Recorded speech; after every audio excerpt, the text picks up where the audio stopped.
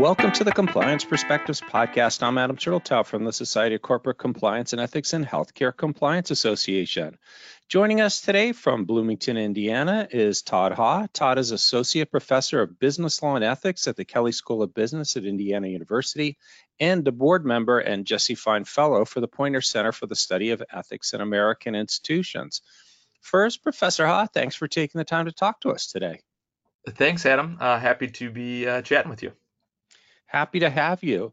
So you're a big proponent of nudges. And, some people have talked about they're generally not within the compliance and ethics perspective. People tend to talk about it more in the general sense of it. So I'm hoping we can start by defining what a nudge is. For example, are we discussing nudges like little prods or the Yiddish nudges, which involves constant nagging? So it's funny you bring up the idea of nudging or nudging. John Hasness, who is a professor at Georgetown, wrote a great little piece on nudging, and he starts out with exactly that question, sort of trying to define nudges versus the Yiddish term. So a nudge is basically a push or a prod that takes advantage of choice architecture. And what it essentially is doing is trying to push people in one direction in their decision making by structuring the environment in which choice is made. And I'll explain a little bit of that in a second, but I also want to clarify that I'm a big fan of nudges, but I'm really more than that a big fan of just the use of behavioral science generally in ethics and compliance, and nudges are one component of that. Well, behavioral science, I agree with you. We've talked about that before, that I think it's just a tremendous field for us to leverage because we're really in the business of influencing people's behavior. And that's what behavioral science really is good at illuminating. So you talked about the fact that, what did you say was architecting decisions? I think was the Um, term you used. Yeah, sure. Yeah, we can think about choice architecture, Was essentially the architecture. environment in which choice is made, and that's what nudges do, and really all behavioral science in some ways does is says let's understand that environment, and then let's use it to our advantage to do exactly what you're talking about, which is influence behavior in a positive direction. So I know we're trying to influence it in a positive direction, but given that we're sort of, this technique structures choices for people, and takes advantage of certain cognitive tricks in terms of the way humans make decisions, are they ethical? Yeah, that's a great question. It's a really important question.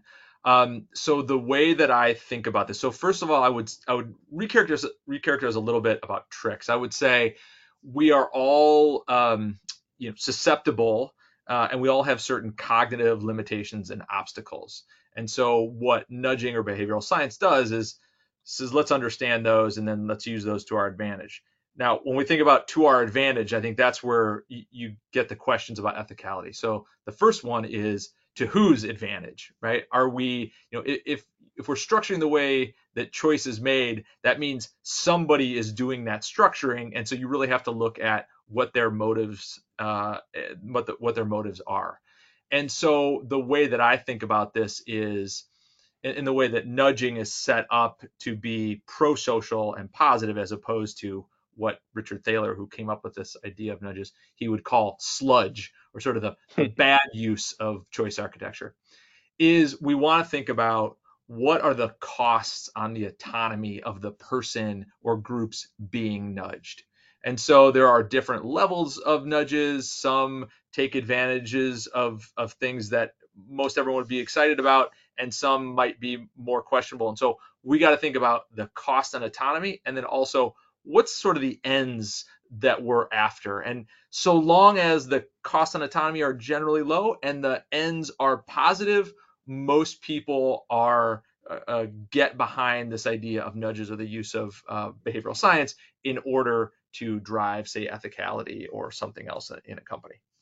Okay, good explanation. Now, in general, how can compliance and ethics teams use nudges within their programs?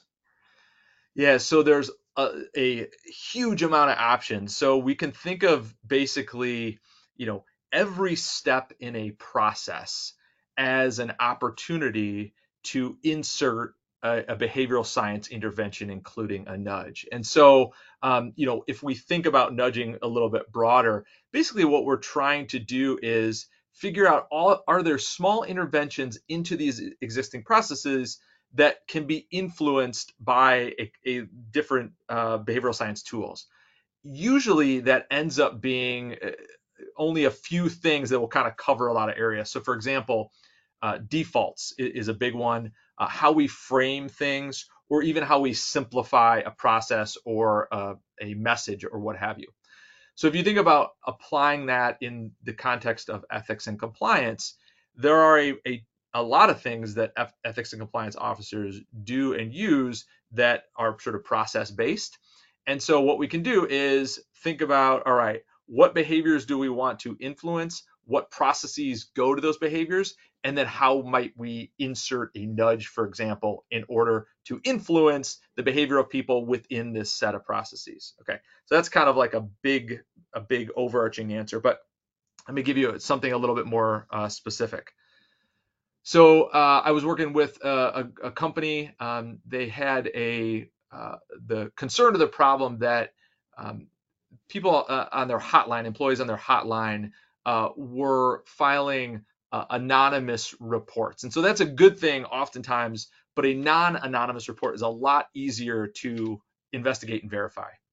And so we did a little workshop and try to figure out, are there ways to maybe drive up non-anonymous reporting so you could actually remedy the problem and increase compliance overall. And they went through came up with a number of great options, but one really simple one is just resetting the default on their online program to say that we're going to have a non-anonymous report as opposed to an anonymous one. So you could still click off that default, right? That's what allows the nudge to work and not be required, right? Which makes it a true nudge as opposed to a rule or a ban or something like that. But that drove up non-anonymous reporting by about 5%. And so that's a great example of just a simple change in a process that ends up having a pretty big result on behavior. Well, it's a good example that this is really about, like you say, prods. It's not about dragging people into doing things that they wouldn't normally want to do. I love that example that you just gave. Are there some others you can give of ways nudges have been put to use in positive ways for ethics and compliance programs? Yeah, absolutely. So we can think about nudges, at least nudges as it goes to ethicality and E&C. I try to put them in kind of three different buckets. So you can think about a deliberation prompt. That's a big one, sort of a deliberation nudge. Think about a harnessing nudge, and we can think about a trigger nudge. And so there's examples in all three of those, but I'll give you a really common one, straightforward, a deliberation prompt might be a message or even say a checklist, for example, that would be delivered to the employee right before the moment of compliance risk, or at least at the time that's close as possible to when compliance risks might be created. So we could think about, for example, someone's going to go overseas on a business trip, and that's going to create a bunch of compliance risk.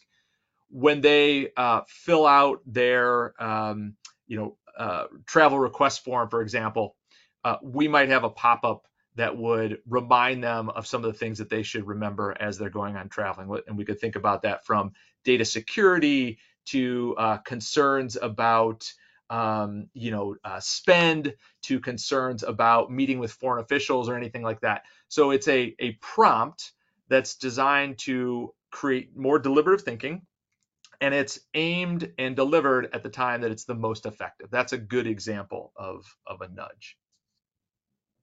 That's a great example because, as you note, it's timely and make sure it's top of people's minds before they go. So let's say a compliance team were to embrace this approach. How could they create a nudge? Yeah, so it's actually easier than you think. It takes a little bit of guidance, but the best sort of plan or tool is essentially to start with, you kind of want to reverse engineer from the desired behavior back through the process to get to that behavior, and then you can figure out where to intervene using behavioral science or nudges. So what I do with organizations is sort of help them understand kind of the behavioral map, right? What are all the chains or links of that chain to the desired behavior? And then where can we influence or where can we input things?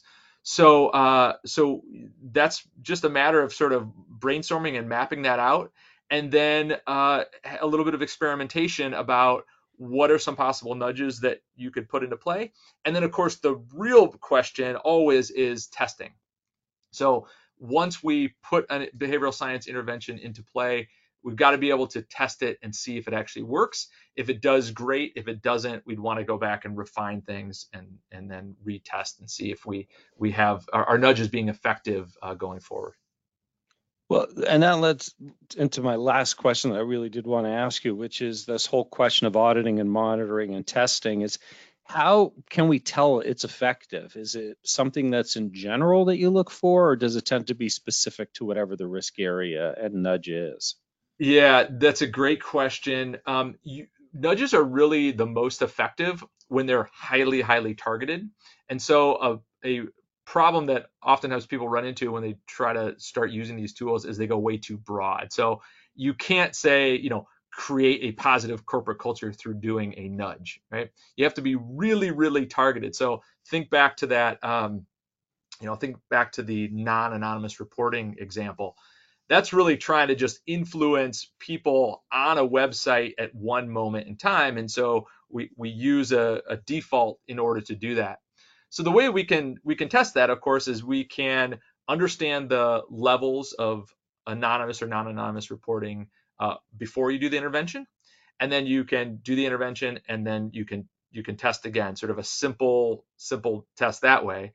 The other more sophisticated way is to have a control group if your behavior is one that allows two groups, and then you introduce the intervention with one group and you keep the control and you test against each other. You see what the change is. That's a better way to do that, but it doesn't take super sophisticated methods, and particularly because you're often using, you have a lot of employees at your disposal, many large companies, you can get a pretty good sense of whether a nudge is going to work and whether it's having impact, and then you can roll it out larger if it's doing so. And that's really what's important about this work is it's supposed to be behavioral science, not behavioral intuition, and it gives us another way to actually test in order to see, what we're doing in ethics and compliance. Is it actually working, or is it just, intuition? Well, and we certainly want it to work. And it's interesting you're talking about this is the sort of duality of it's best when it's targeted, but it's also best for measurement if you're at a large organization and can compare what's working and what isn't.